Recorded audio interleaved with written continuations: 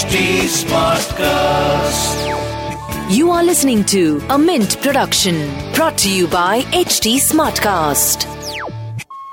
India and the UK have had several rounds of talks on a potential FTA, and the country has also resumed FTA discussions with the EU. For the Indian side, to give automakers from these regions access by way of CBUs at a time the industry is in a period of transition to electric vehicles could be detrimental to the investment domestic players are making to prepare for this transition.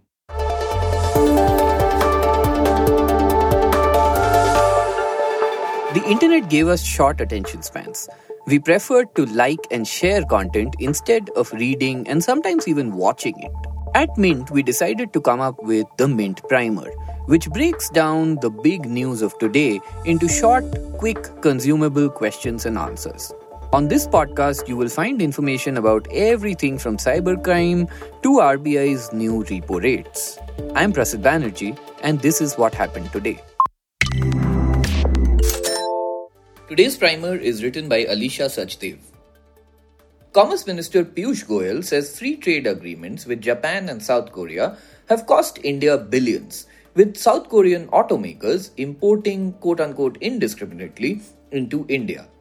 In this episode, we explain the auto sector's complicated relationship with FTAs. So, how do FTAs impact the auto sector? India is the world's third largest auto market.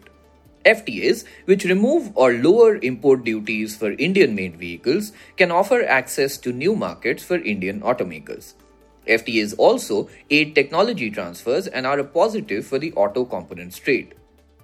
However, the reduction in duties on completely built units, CBUs, fully built vehicles coming into India can impact local manufacturing as global manufacturers get the opportunity to import vehicles at competitive prices into India. This can potentially slow down future investment in localization as well. But what about the UK and EU? The UK and EU members are manufacturing states. They have a large base of automakers who have a market in India. For instance, the UK is home to high-end automakers like Rolls-Royce, while Japanese original equipment manufacturers such as Toyota and Nissan also have significant manufacturing presence there. Reducing import duties on fully built-up cars could impact their manufacturing plants in India. EU automakers such as Audi, Skoda, Volkswagen and Mercedes-Benz have a big market in India.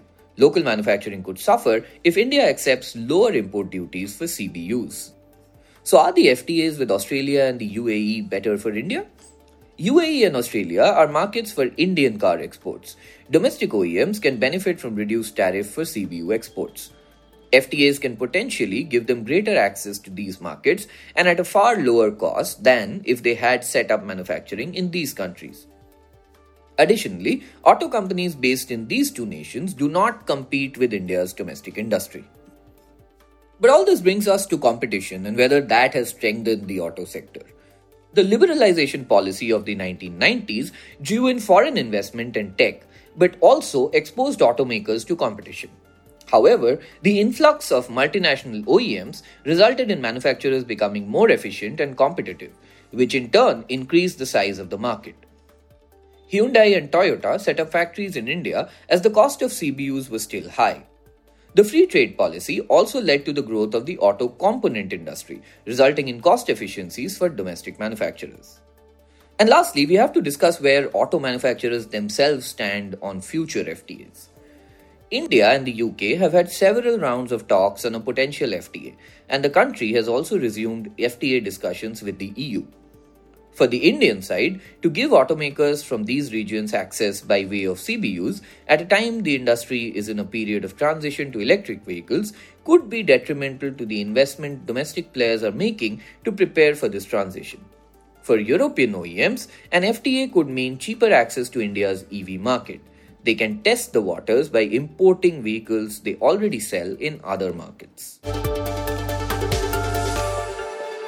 And that was a quick glimpse at today's front page. We'll see you again tomorrow. This was a Mint production brought to you by HT Smartcast. HT Smartcast.